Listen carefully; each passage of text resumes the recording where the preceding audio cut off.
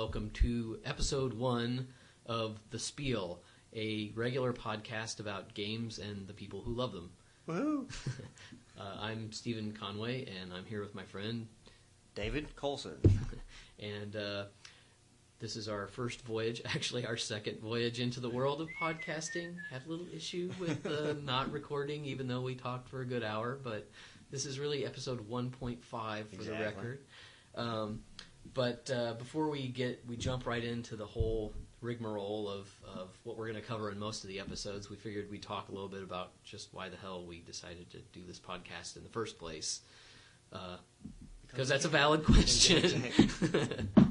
Nobody else is doing this, and it needs to be done. Yeah, exactly. I mean, first and foremost, the reason to do it is to have fun. I mean, we love playing games, and it's something we do as a avocation regularly. We get together at least once, if not twice a week sometimes, and play board games, card games, really any kind of game. We will more than likely stick to board games and card games to start out with, but we're not going to limit ourselves to that. If a great game comes to our attention that we want to talk about, it's all on the table, but the main focus, with the name of the podcast being The Spiel especially, is going to be board games and card games. For those of you who don't know, Spiel is the German word for game, for play and game. And so many of the games in the last, decade and a half, 15 years or so, the quality of games that seem to be coming out of Europe and in Germany in particular just have jumped leaps and bounds over the quality of, your run-of-the-mill Monopoly kind of games that you could get here. And it's not that we weren't necessarily into games before that, because we certainly were, but just the kinds of games and just the sheer number of really interesting, cool games has just exploded. Right, and I think that those companies overseas are going with that. They're realizing how much the American people are starting to play these games, and they're even starting to make more than they used to make. Yeah, and I mean, it's crazy. To me, I guess the other good sort of domino effect is that it's pushing the American game companies to make even better game companies too. So we win on both accounts because there are just so many awesome games out there. And I guess that leads me to the sort of second point 2A or 2 of why we're doing this is because fun comes in so many different forms and all the different kinds of games that we have, that you'll find the game players out there who can only, they only like one particular kind of game, and if it's not that kind of game... Exactly. If you have to roll dice, I hate it. Yeah.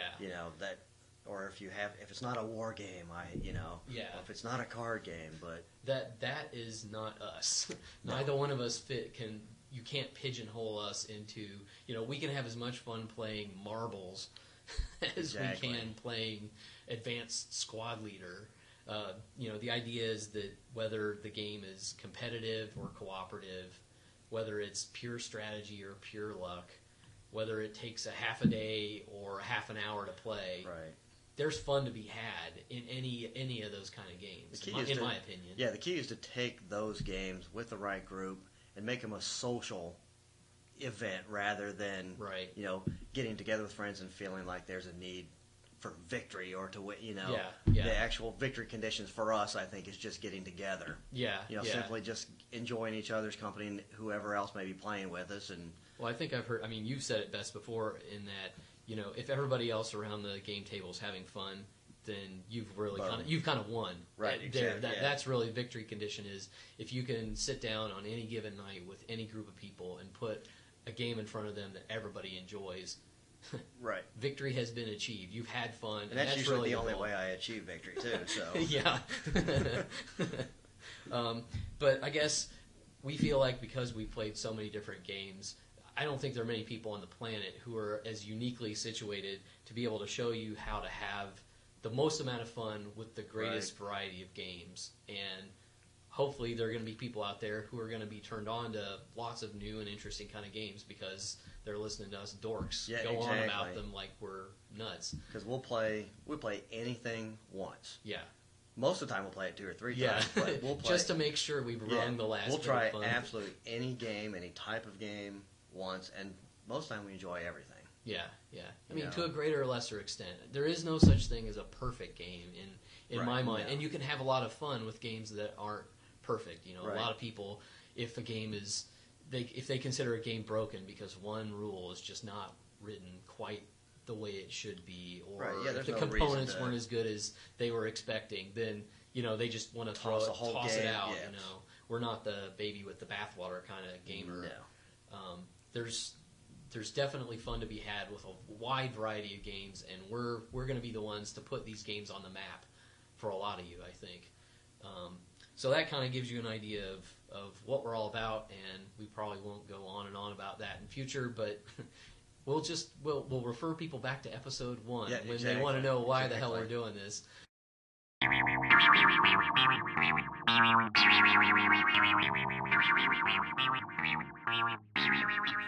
Game news and notes. So a regular segment on the Spiel, I guess we'll probably start out most of the episodes with a sort of roundup of game news and notes of the week or the month or just of the moment. Yeah, exactly. Whatever we happen to just have found out that's cool that we think everybody else should know. So I'll let you haul forth first.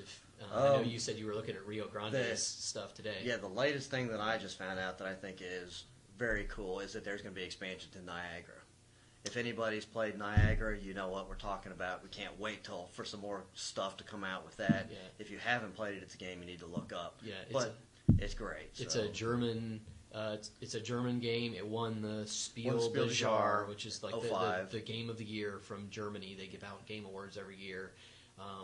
It's basically a game about Niagara Falls, and it's got a really interesting mechanic. And the board actually has like a little waterfall with your these pieces little going plexiglass discs are the water, and they're moving, and you're falling off the edge of the board, and it's great. So anything associated with that is going to be great. Do you know when it's coming out?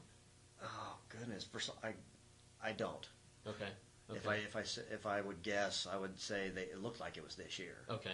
But and it's a Rio Grande. Yeah, Rio will be putting it out. I can't remember. I think was that a Cosmos. The German company is Cosmos, right. And Rio Grande has the rights to publish and distribute. If you want to look for the release date, we'll try to have maybe that info in the next episode for sure. But RioGrandeGames.com is the website, and Jay Tummelson, the guy who runs Rio Grande, usually has a pretty good list. So that's, for my 2 cents, I'd say that's the most exciting thing that I've seen in the last couple of days that I didn't know about. That's like, woohoo! Yeah. To me, the one that caught my eye most recently, and I have very little information just because there's very little out about it so far, is I just caught wind of a new game by Days of Wonder called, I think it's Cleopatra and the City of the Architects, or something to that effect. It definitely has Cleopatra and Architects in the title. Exactly. Days of Wonder, again, is another one of these Euro-style game companies. I believe the guy who founded the company is French. Yep. And they have been just on a tear the last probably 2-3 years. They're not a very old company, but some of the other notable games that they've done are Mystery of the Abbey, Memoir 44, Pirates Cove, Shadows over Camelot.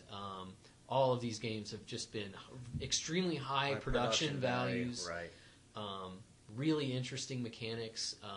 Some of them emphasize cooperation, which is not it seems to be a mechanic that's growing in popularity. I have no idea whether this new game has that or not. Right, I'm not sure if it's cooperative or not. But all I've basically seen is that I've seen the box art, and that was the fact that it's Days of Wonder is enough of a moniker to make me interested in the game instantly.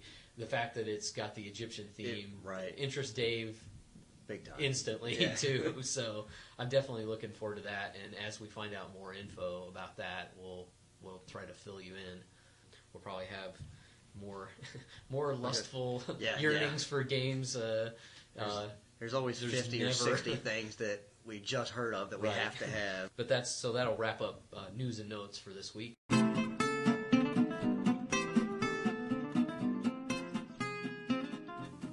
The list. We have sort of two kinds of lists that we keep. One, the games we want, which is sort of what we just covered, with the list of games that are coming out, and budgets and such and there's the dictate. And then there's the painful list that Dave can talk about. How this got started between the two of us way back when. Right, I think we just started buying games, and unfortunately we were buying them quicker than we could play them. And all of a sudden we would have 10 games that we owned between us that we haven't played. Then there'd be 20, then 30. I think right now between us both we have between 70 and 80 games that we own and we haven't played. So our gaming sessions now basically turned into this quest for attempting to knock these things off the list, and it's probably a never-ending quest. But I think that's actually a good thing in my opinion. Right. I mean, I know it's kind of bad to have a lot of games that you haven't played, but in my opinion, it's sort of like having. You can never have too many books. I love being able to go to my bookshelf and have the choice of. There's at least a couple dozen books I haven't touched yet, and it's always fun to have new unplayed games. They're not necessarily brand spanking new games. They're games I might have bought 2 or 3 years ago that just haven't had the right number of people or the right kind of not kind of people, but the right crowd of people that would enjoy this particular kind of game. Right quantity of people. Because we'll get into that a little bit later, but that certainly has a lot to do with whether you're going to enjoy a game or not. You got to match the game with the right crowd. I think that's the absolutely funnest thing. While I love going back to a game that I played 10 times because it's awesome, I love when I'm in the mood to play a game that I can go, you know what? I've got 75 games that I've never played before. It's like a kid in a candy store on Christmas. I can just go up, pull one off, and you just feel like you just bought it, even though it's been sitting there for 5 years. It won't ever. Well, in Dave's case, it won't be in the shrink wrap. It'll all be organized and entered into the database. But so the one of the main meaty sections of the podcast is going to be us talking about the games that we've just played off of the list. So prior to each episode of the Spiel, we're going to have sat down and have just played. In some cases, one game. In some cases, maybe multiple games. Yeah. Today's episode, we're actually going to cover 2 games because they were quasi-short games. One was really short, and the other one got a little ugly. The other one was longer because somebody doesn't know how to read the rules. Well, and the rules, in your defense, were not particularly well written. So we're just going to jump in, and we're not necessarily. Don't think of these as reviews in terms of we're going to give these 5 stars out of 5 stars because. As with almost any new game, your first time playing through, you kind of have to treat that like a good feel for. It's like a learning session. You're learning about the game as much as you are whether or not the game is actually any good or not. Let's just jump in with game number 1. Okay. Well, the first game we played tonight was King of the Beasts, and it is a game that's put out by a game company called Playroom Entertainment, and the author is Rainer Knizia, who is, if anybody knows, just an incredibly prolific German game designer, probably in the top 3 to 5 of game designers ever. But anyway, this was new in 2005. Kind of a small, I'm trying to think, fairly small game. Runs about $15 if you care how much it is. How many people? It's for 2 to 5 players. It says 20 minutes playing time. I think once you learn it, you can knock a hand out in 10 minutes. Yeah, you can. Easy, and that's the whole game. I said hand. The whole game is in 10 minutes. Yeah. You're going to sit down and play. You can play multiple. If you're going to play, maybe play for a half an hour and play this 2 out of 3 or something. Right, exactly. Like that. You could do that. But the theme of the game is basically have these 6 mythological beasts. You've got krakens and dragons and manticores, and they're all vying to become the king of the beasts. And so throughout the game, you're collecting cards and playing certain cards to vote for who you would like to be the king, and also collecting cards in front of yourself that at the end, if they were voted the king or first or second runner-up, then those will score points for you. And it's quick, it's fun, it's easy. I think you could teach. Yeah. They put ages 8 and up, which that's appropriate, I think. Which is very fair, and I think we played with 3 adults, and it was. By our second game, I think it was a hoot. Yeah, the first game I think it definitely you got the feel of it needing to be a a multi-game game where right. you didn't want to just sit and play once, because it is sort of anticlimactic, because it can end on a dime, right. especially if you're not planning very well for the first couple games, as I was doing. But you can find yourself with a stack full of cards and only 1 point. Yeah. There's a on the strategy to luck ratio, it's I would say tips in the favor of the luck. Simply because you're drawing your cards out of a pile of 5 randomly flipped over cards, and that really has a strong factor in dictating what you might want to do with your hand. But there is some strategy. It's not a complete luck game by any stretch of the imagination. What you do with those cards you pull out of the pool is totally up to you. Yeah. There's are a handful of strategies, but you're never going to have any choice but what those 5 cards are. So. I liked it. I thought the art is actually kind of interesting. It's got some nice fantasy type art on it. I guess the biggest knock I would have on it is the components themselves. The cards are like one step above paper. Right, they're just so thin. Yeah, they've got a texture. They have a texture to them, but they definitely don't. They feel cheap. Yeah. It's like getting in a car and you shut the door and it feels like the whole car is a little tinker toy. It just made out. It just you pull everything out of the box and it just feels. Well, I know we'll talk about this a lot later, but what we enjoy in the game is how a game feels and looks when you're playing. That's a legitimate aspect to rate, or to like or dislike a game by. I mean, I don't think we would totally pan this game just because it had cheap components. But that definitely, if it had really awesome components, if it had, it wouldn't call for big plastic monsters or something. Exactly. But that certainly might make it a little more cool if it had a little cooler components than. But I'd say if your thing is mythological beasts and you're looking for a 10-minute little filler type thing that you could play once or twice or 3 times, then. I'd play it again. It's a good filler game. Not one I would just, I can't imagine going, ooh, I'm really itching to play King of the Beast. But if you had, a half an hour and you were waiting for other people to show up, it would be a really good filler game. In that case, good beer and pretzels. Exactly. So that's game number 1. So that was game number 1. We played a couple things and then we went on to game number 2, which the name of the title of game number 2 is. Trias or Trias, as in the Triassic period. It's a game about dinosaurs. Its publisher is Rio Grande Games. It comes from a European game company called Gecko Games. The game designer is Ralph Lemkuhl, who apparently this is his only game from what we could find. It was released in 2002. It is for 2 to 5 players. The recommended playing time on the box is an hour. Our experience was, I would say, maybe double that. Yeah. We'll get into that in a moment. A brief kind of synopsis of the game. As I said, it's a game about dinosaurs. The idea is your dinosaurs on the continent of Pangaea before all the different tectonic plates have started moving and all the dinosaurs have split off onto the different continents. So you're trying to have the most dinosaurs on the most continents by the end of the game. That's sort of the rundown. It's a score-based game. You're going to score points based on having distributed your dinosaur herds into the most possible continents to score points. So that's kind of the synopsis. Dave, you want to give a rundown on kind of the mechanics and maybe some of the pitfalls that we ran into? This is, I'll say before Dave starts, this is a common occurrence with some German or European-style games where you might get an English translation set of rules that didn't quite pass muster, or the person translating them, English wasn't their native language. Right. And a lot of times you can guess what's correct, and sometimes you can't. But I say the basic mechanic is that the board is our tiles. It's made up of several tiles, and hexagonal tiles.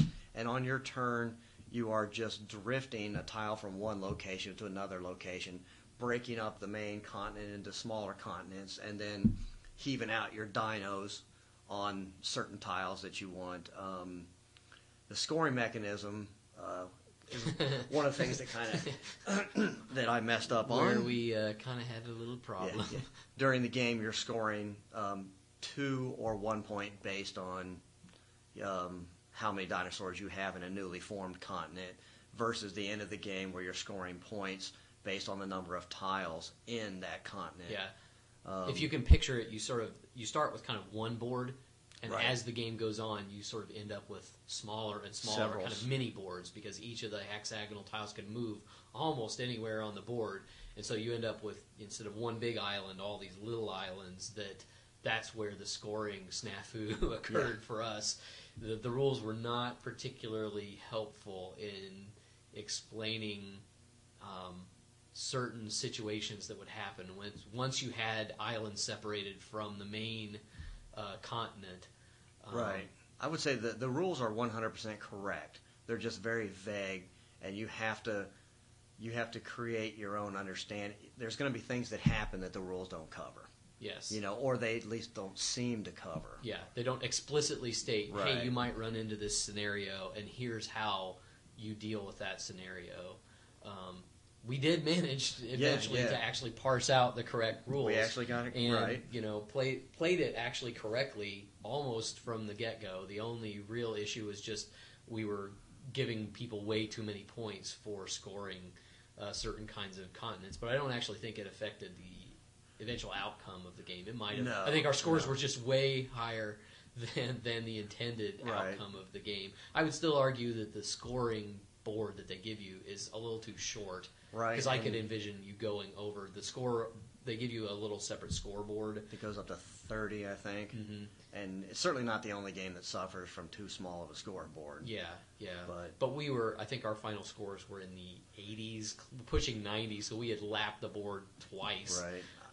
Which should have been an indication early on that there was something dreadfully wrong. Right. I think in a normal game you'll probably find yourself closer to between 20 and 40. Maybe edging up to the 50 if you've had a great game. But. Yeah. This one, on the sort of ratio of strategy to luck, it's definite. There's still a luck factor involved because there's a deck of cards that determine the kinds of pieces that you can move. And I know I got stuck several points in the game where I need to be able to move a mountain, and if I couldn't draw anything but the steps or the cool thing is forest. they do allow for that, because when you get into the meat of your turn, you have action points that you can spend, and one of the things you can do is basically drift. If you haven't been getting the cards that you really need, you can spend some of your action points to force a drift that you really need to have. So even though there is the luck of drawing those cards or not drawing the cards you need, it's in a horrible situation, you can get out of that. Bit. So I would say it's heavily weighted towards the strategy, but it's not without an element of luck involved too. You can hedge against the luck because you can still do what you want, even if the cards are just completely giving you the finger. You can definitely find a way to do what you want to do, which I guess would also put it in the brain hurting category for us. I don't know. I guess maybe a second play, it might not hurt our brains so much, just because we weren't quite sure we were playing the game correctly. For about half the time, and so we were spending a lot of time going, I'm not sure we're doing this right, and eventually we figured out we were, but there was a lot of time spent One particular example in the game is really hard to understand and glean, what they were trying to get across. It actually confuses. If they left that example out, it might have been that we actually would have just played through and not even had some of the questions that we had. But the example raised so many other questions that it made it really difficult to tell what was going on. Luckily, we were able to wade through it, because I think it's worth the time. I think it's a good little game, and after having played it and figured out a couple of things that we may not have done 100% right, I think I would even enjoy it. I think it even makes it a neater game. So yes. Plus, how can you go wrong? It's got scads of little wooden dinosaurs. Yes, lots of multicolored dinosaurs. The production value is great, as with most Rio Grande games. Yep, exactly. It's a smaller game. I think it's priced, in the $15 to $20 range. Also, you can pick it up. I think we saw it on Thought Hammer for $14. Yep, exactly. And for that price, you're getting tons of cool little wooden dinos. some nice cards and some full color printed cardboard style hexagonal tiles. Yep. Easily worth $15. It's not a game I would say that I would pull out really a ton, but it's definitely one I would come back to. Oh yeah, absolutely. And play. Out of all the tile type of games that we have, I would play this. It has, I guess, a good comparison for those other game nerds out there. It has a sort of Carcassonne element to it in that you're placing tiles, but you're moving tiles, unlike Carcassonne. Right. And one of the basic strategies is trying to sort of load up the board so that you can score a bucket load of points at the end of the game, which is definitely, I think, it has in common with Carcassonne. Exactly. So if you're in the mood for that kind of game and you want something that's a cool variation on that kind of game, this would definitely I would definitely point you in that Especially direction. there's not a truckload of dinosaur themed games out there I can think of, 4 or so. Yeah, and heads. Yeah, exactly. I think that might have been the first. Biting Off Heads was the first dinosaur themed game I played, probably. Yeah, a Dino Hunt by Steve Jackson games. Dino Hunt at the same time. Yep, exactly. You got Evo. Yeah, that's an excellent game. Yeah, I played that in a long time.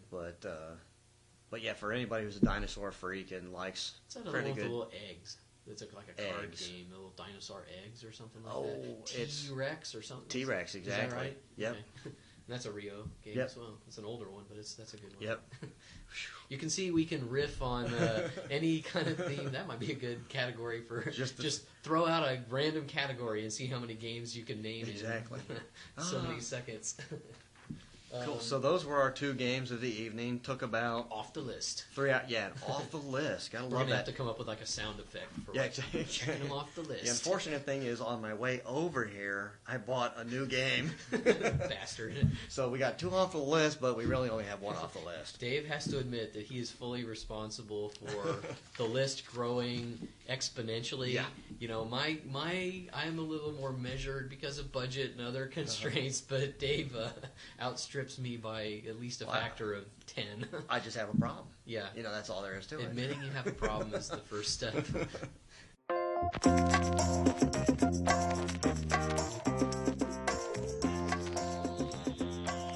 Backshelf Spotlight.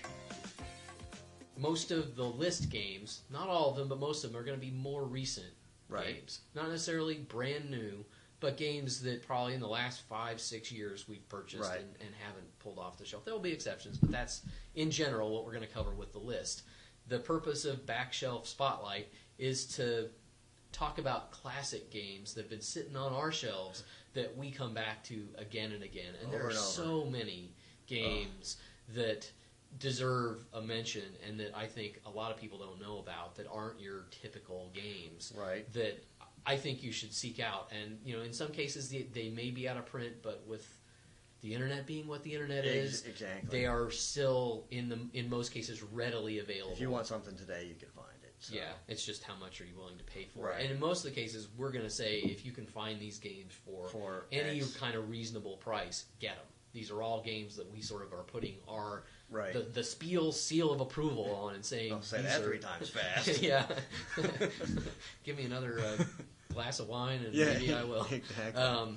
So what we're going to do is we're going to feature a board game spotlight and a card game spotlight each week, and we'll just take turns, whichever one of us wants to do the board game, whichever one of us wants to do the card game of the week, and we're just going to bring to your attention games that definitely come off our shelves often. Exactly. So go for it, Dave. You can pick whichever one you want, and I'll fill in. Okay. Well, I think I will steal from the card game because one of my favorite games is cribbage, which Stephen actually taught to me.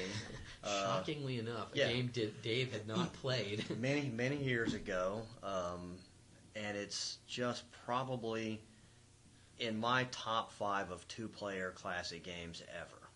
It's a card game, not like I don't think any other. It's unlike any other card game I've ever played. Yeah, it has some really unique mechanics to it. I think it dates all the way back to Egyptian in some way, shape, or form. Oh, really? Yeah, they had. I thought it was more like a 17th, 18th century. I've read some stuff that said that.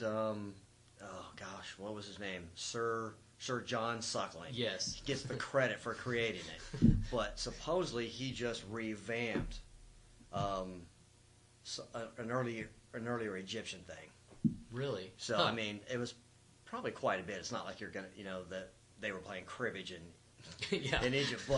But they found some old boards that had little holes in them. They used pegs to score and had some cards and stuff. And they think that he just kind of revised this kind of thing. But it's a great game. Trying to figure out how to describe it because it's so different than. Well, there's sort of three phases to the game. There's a building your hand phase where you get cards and you're trying to find combinations of cards that will score you points, which is not unlike Pinochle or other melding type games.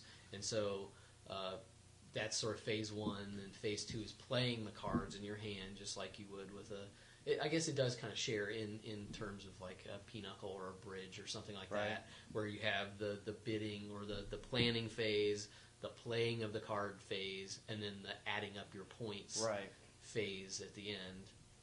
You play, basically it's called cribbage because every hand there's a crib which contains 4 cards.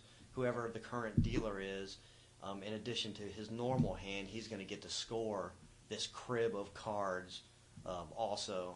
And basically it comes with almost all cribbage sets come with a board. You keep score with these little pegs, which is awesome. Yeah. I mean, you got to love a game where you're not getting out a piece of paper and a pencil and keeping score. The scoreboards are designed very elegantly and simplistically. And let's see, what else do we need to say about cribbage? Well, I think to me it's the perfect 2-player game. You can play in almost any circumstance. As much as the boards are cool, you could even play with pen and paper as long as you have a deck of cards.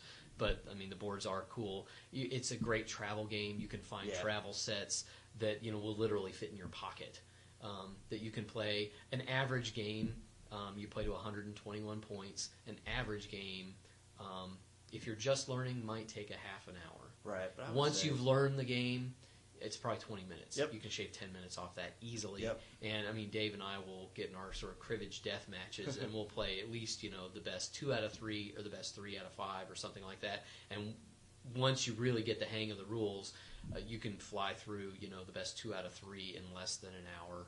Oh, yeah. And there's definitely a good balance of strategy and luck, and you consistently get hands that you've never seen before or that you don't know, gosh, what's the best move. So that even though you've played a lot, there's sort of a new and fresh thing every time you sit down to play because you may come up with a hand that you've never seen before. The awesome hand that everybody once in their life wants to try to get is a hand of, is it 29? Yeah, it's worth 29 points. It's just a classic game that I think a lot of people don't know. It's a great couples game, and it's a game that there are not a lot of great 2-player games. No, it's designed as a 2-player game. It's awesome, but the cool thing about it is that it will expand to allow 3 and 4, and probably even more than that. I'm familiar with the 3 and 4-player versions of that. It's neat. You can bring people who maybe haven't played before, and they're not going to feel the pressure of a one-on-one type of thing. Yeah. You can bring them in a 3 or 4-player situation and teach them from there. Basically, in a nutshell, if you haven't played, go anywhere. Go to Target, go to Myers, go to your local game store, go anywhere. For $5, you can find a cribbage set. Teach yourself. It's pretty easy to learn. You can play online. That's a great place to learn too. There's lots of online places that have like beginners lounges, like at Yahoo or MSN, and you can play with other people that are just beginning. I mean, it goes all the way from something like that to I know that there's actually like a tour. Yes, you can actually play professional cribbage.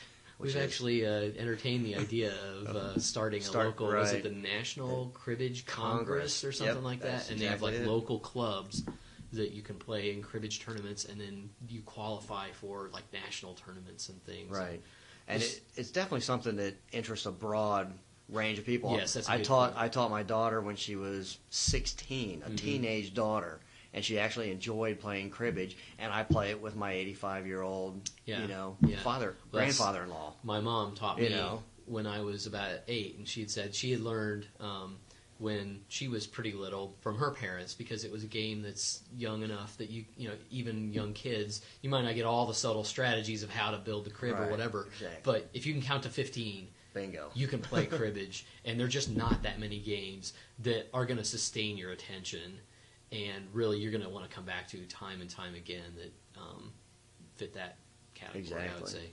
Cool. So that's the card game for the week. The board game that I have to pull off the shelf first, I think, is Robo Rally, without a doubt. Yeah.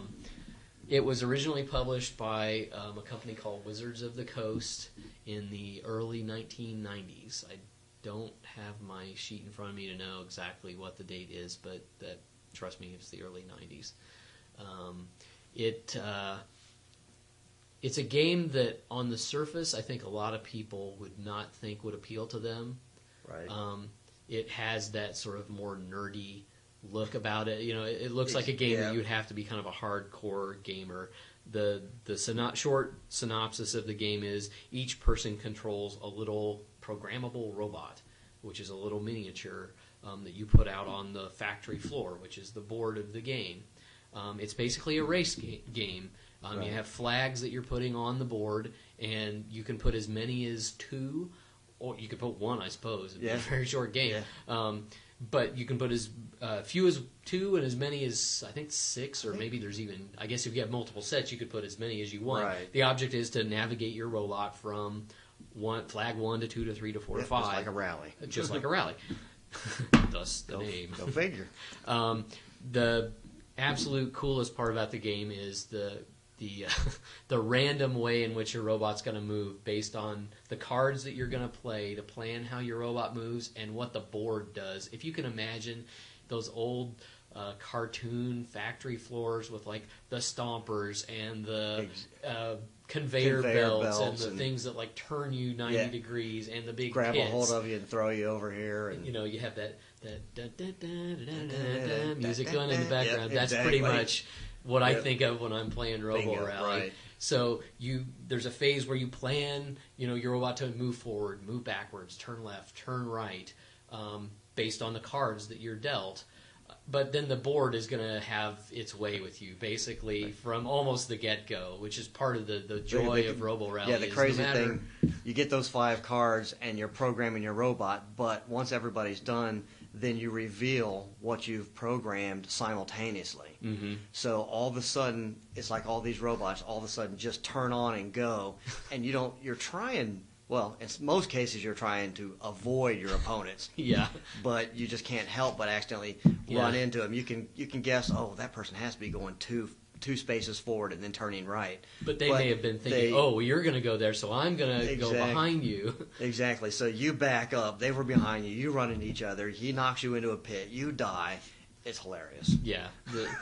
There's the best laid plans. You try to come up with the best strategy you can on any given turn, but invariably random crap's going to happen on any given turn and is going to throw off. And I think the other sort of genius element is every robot has a laser on the front of it, and at the end of the turn, each turn after you've moved your robot, the laser shoots straight forward. And if you are caught in that robot's laser beam, for each laser you're caught in, you're going to get 1 less card on the next turn. So the more you get shot, if you end up in front of someone, the less cards you're going to get, to the point where you may not even have enough cards to fill up your hand, in which case whatever you did on your last turn, on your last move, is what you'll just continue to do. So if your last card was a turn right, you may only get cards and you just know, well, I don't know what else I'm doing this turn, but I'm going to be turning right at the end. Yeah, exactly. Or the other hilarious thing that happens to everyone who plays Robo Rally is you get all 9 cards and they're all turn lefts.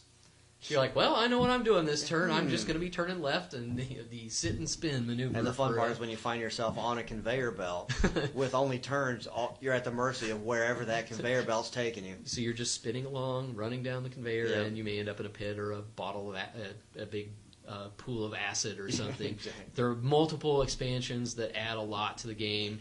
I won't go into all those because we could save those for other... reprint as of 2005. That's right. Before that, out of print, really hard to find, very expensive.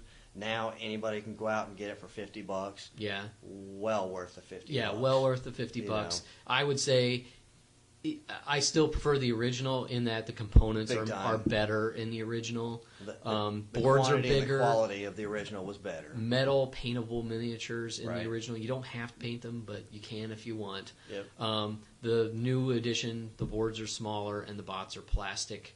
Still the same excellent game that it always has been. Can't knock that about it. It's also, I guess, the other great thing is you can play with as few as 2 and as many as 8. I think 8. I think you could. I think I've played with more than that. Right. Yeah. Even, but there's just not a lot of games that fit that criteria that you could literally say, "Hey, Dave, you want to play Roll Rally?" And we just the 2 of us could play, or we could have this massive group of people and sit down and play. And it's literally as fun, I think, whether you play with 2 or as 8. And a lot of games that may have that range of players, it's really designed to be an 8-player game or designed to be a 2, and it doesn't fit. It doesn't wear both hats well. Robo Rally does. It's as close to, in terms of modern games, a perfect game that I can think of. Just if someone were to just say, think of a board game that you could play with any number of people, it would just be one of the It's not like my absolute favorite game of all time, but it's certainly that's like asking what kid do you love more. But it's certainly in my top 10 of all time. I could not put it there. Worthy of a mention is the first board game in the Backshelf Spotlight. The designer is Richard Garfield. Yeah, good point. The only reason I mention that is because I should have mentioned this earlier in our news. He, after how many years of not having designed any games, he's got a new game coming out. Oh, really? I didn't know that. I believe it's called like Rocket Men or something like that. It's a board game. Cool. And it's been a while since he's come out with one. In addition to Robo Rally, he did 3 or 4 or 5 other things that were huge that we'll probably end up talking about in later episodes. Yeah. Needless to say, he's coming out with a new one, and it almost has to be sight unseen. It's worth it's worth playing, if not worth buying, just based on it being a Richard Garfield. Look it up. I think it's Rocket Man or something. You know who's putting it out? I believe it is Avalon Hill. Since they basically own Wizards of the Coast, which are both basically owned by Hasbro. Yes. So we'll get into that painful thing later. Assimilation. So that wraps up the Backshelf Spotlight for this episode. Truckloads of Goober.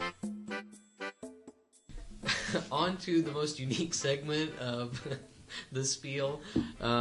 It would not be a complete podcast without a segment named after Dave. You will discover over time has a great turn of phrase, and the one that I think is the most endearing to me is I can remember him coming up to me in the game store at some time saying, "You gotta look at this game. It's got truckloads of goober." And I just thought he was insane. I had no idea what he meant by truckloads of goober. So. Welcome to the Truckloads of Goober segment of the show. I'll let Dave explain what Truckloads of Goober means because he can do it better than I can. Well, it's actually pretty simple. It's just I'm sure that there's other people out there that are as sick and insane as I am and have a very small addiction to the actual components that come in a game. There's some games that just are so good you have to have them because the quality of the gameplay is great. There's other games that just have so much stuff or really cool stuff in the game. Yeah, just unique. You just have to have it. You just have to buy it, open it up, and just play with all the goober. I mean, so that's my definition of goober is just all the great, neat components that come in games today. You're not just opening a game up and getting a pack of play money. Yeah. And a deck of cards. And little plastic pawns. That, right. I mean, I think, when people think about... the little generic plastic pawns, or, if I open a game and get one more thimble... yeah. I'm going to be, But, somebody's going to get hurt. Exactly. It's not going to be pretty. But the games that are out today are just so visually and I'm not sure what the right word... Tactilely stunning that they're just a hoot to open and play. So this segment's going to focus on the aesthetics of any game, and how much that actually weighs into whether you have fun or not. It's certainly not the only determining factor in whether you like a game or not. We're not saying you judge a book by its cover, but we're not about to say that is not a legitimate factor in whether you enjoy a game or not. A game cannot be perfect, but if it has really cool components, that can certainly add to the fun of a game. And you won't hear anybody. I would defy you to find people talking about the components of the game as a really important element of why you might like or dislike a game. We love cheap ass games as much as the next person, and I think they're an awesome game company. They have their own, we'll discuss them at their own place and time. This segment will be for, Dave probably at first, and then me throwing my 2 cents worth in, highlighting, as we've done with these other categories, highlighting games that the thing that jumps out at you the most is the truckload of goober that comes with it, whether it's because they look awesome or you just get so much stuff or whatever, or it's just fun to look at when it's totally set up. That there should be a category for games like that. Exactly. And we have tons of games that fit in that category, so to speak. So we will not run out of games that weigh 20 pounds because there's so much stuff, or that have the most unique one, And they're not always expensive, I guess. That's the other thing. I mean, the more modern ones tend to be a little more on the pricey side, but there are lots of really cool games out there with interesting components that are not, you're not. If you're really lucky, you can get a battery-operated light tower for maybe like $2. Yeah, we'll explain that later. But if you're into Truckloads of Goober, you couldn't pass it up. Yeah, I mean, come on. So that's a segment to look forward to in future.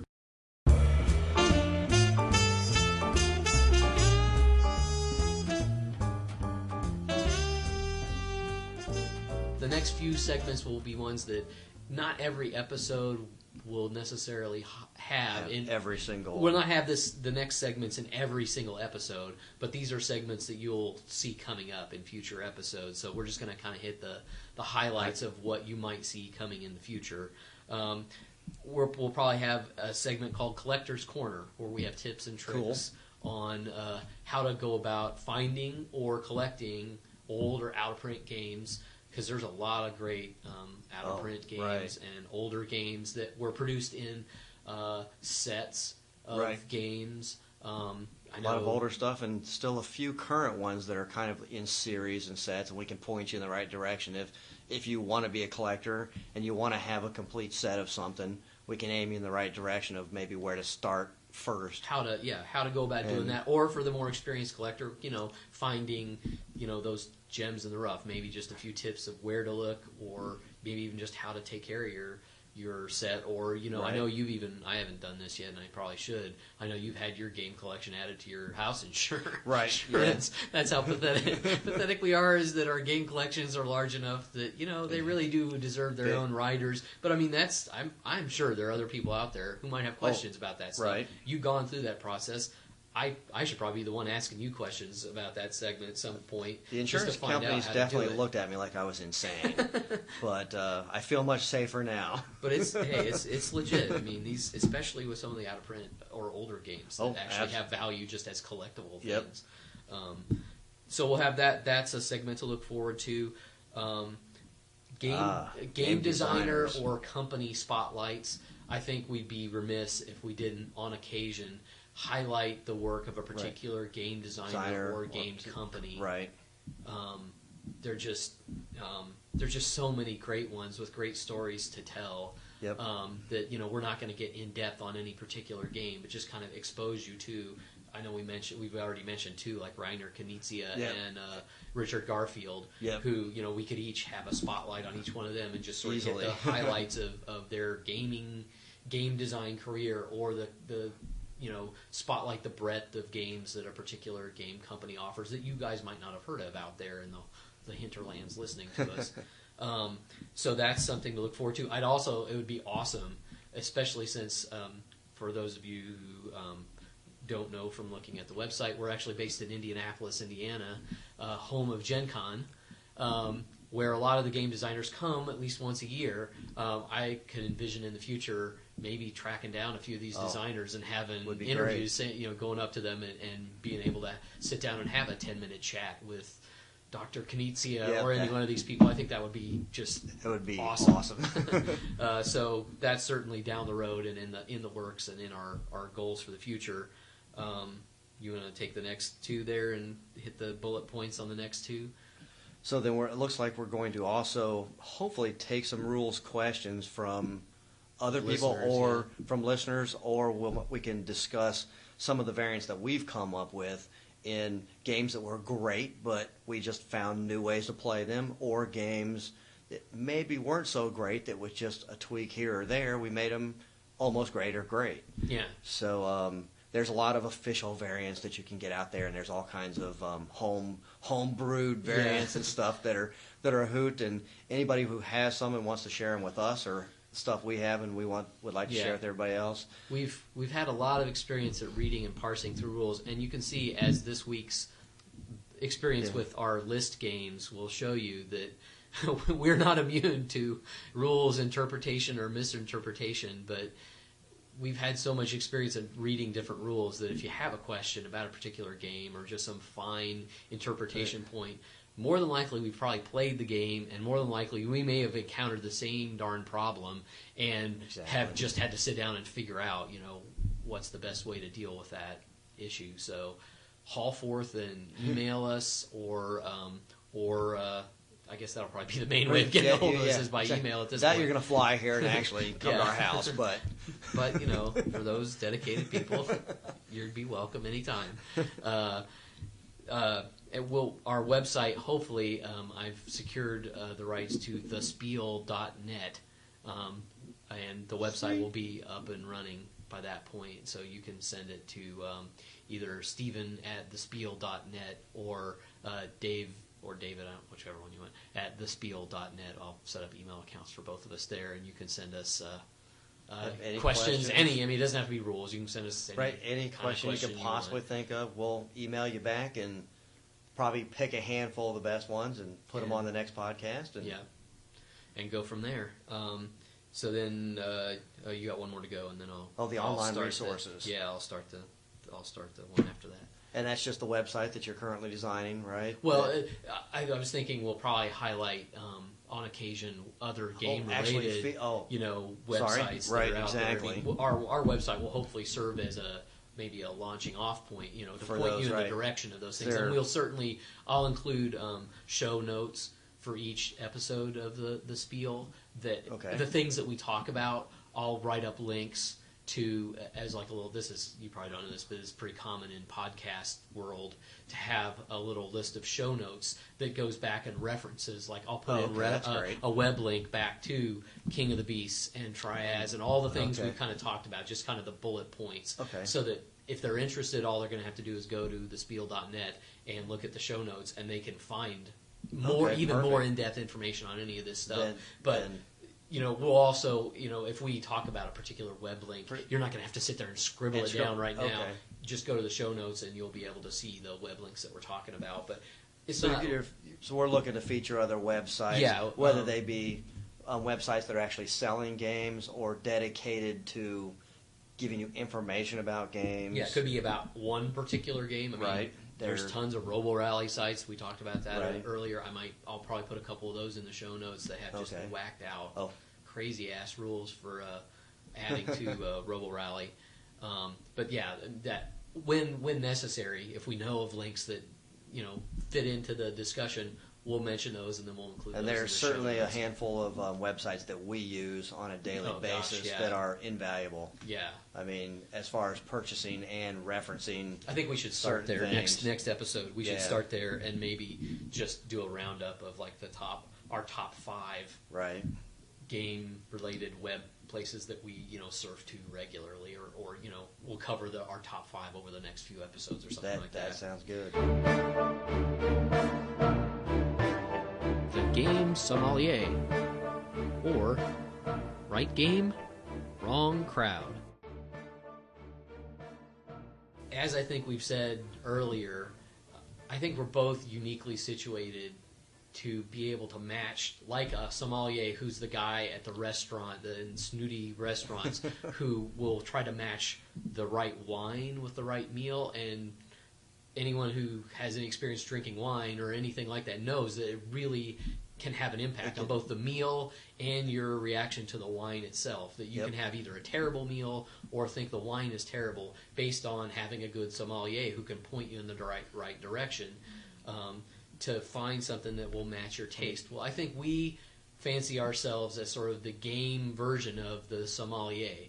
We're able to find the right games for the right crowds par excellence. I don't think there's two other people on the whole planet. I'll put ourselves on the line to say I don't think there's anybody who can be better at it than us. And with the selection that's out there today, it can be a very daunting task. Trying to go out, you're going to spend your hard-earned money. You want to get a game that you know is going to work with your group of friends or your family, and it can be tough. Yeah. But we've played all of them almost, and what we haven't played, we have a good guess of stylistically where they would fit in your needs. So the way this is going to work initially, and we're more than happy to have feedback or input from the listeners out there. But the way we're going to start it start the Game Sommelier Challenge is one of the two of us is going to put the other one on the spot. We're setting up the rules. We'll actually start this in full force with the next episode. So we'll probably determine after this who gets to put who on the spot. But let's just say, for the sake of argument, I'm the one putting Dave on the spot. I will issue Dave a challenge for episode 2, and I get to pick any kind of group of game players that I want. And Dave has to come up with 5 games that are perfect matches for that particular group. Kind of group of gamers. So it could be, I could say, Dave, your challenge for next week as the Game Sommelier is to find the 5 best games to play with your wife. Or it could be the 5...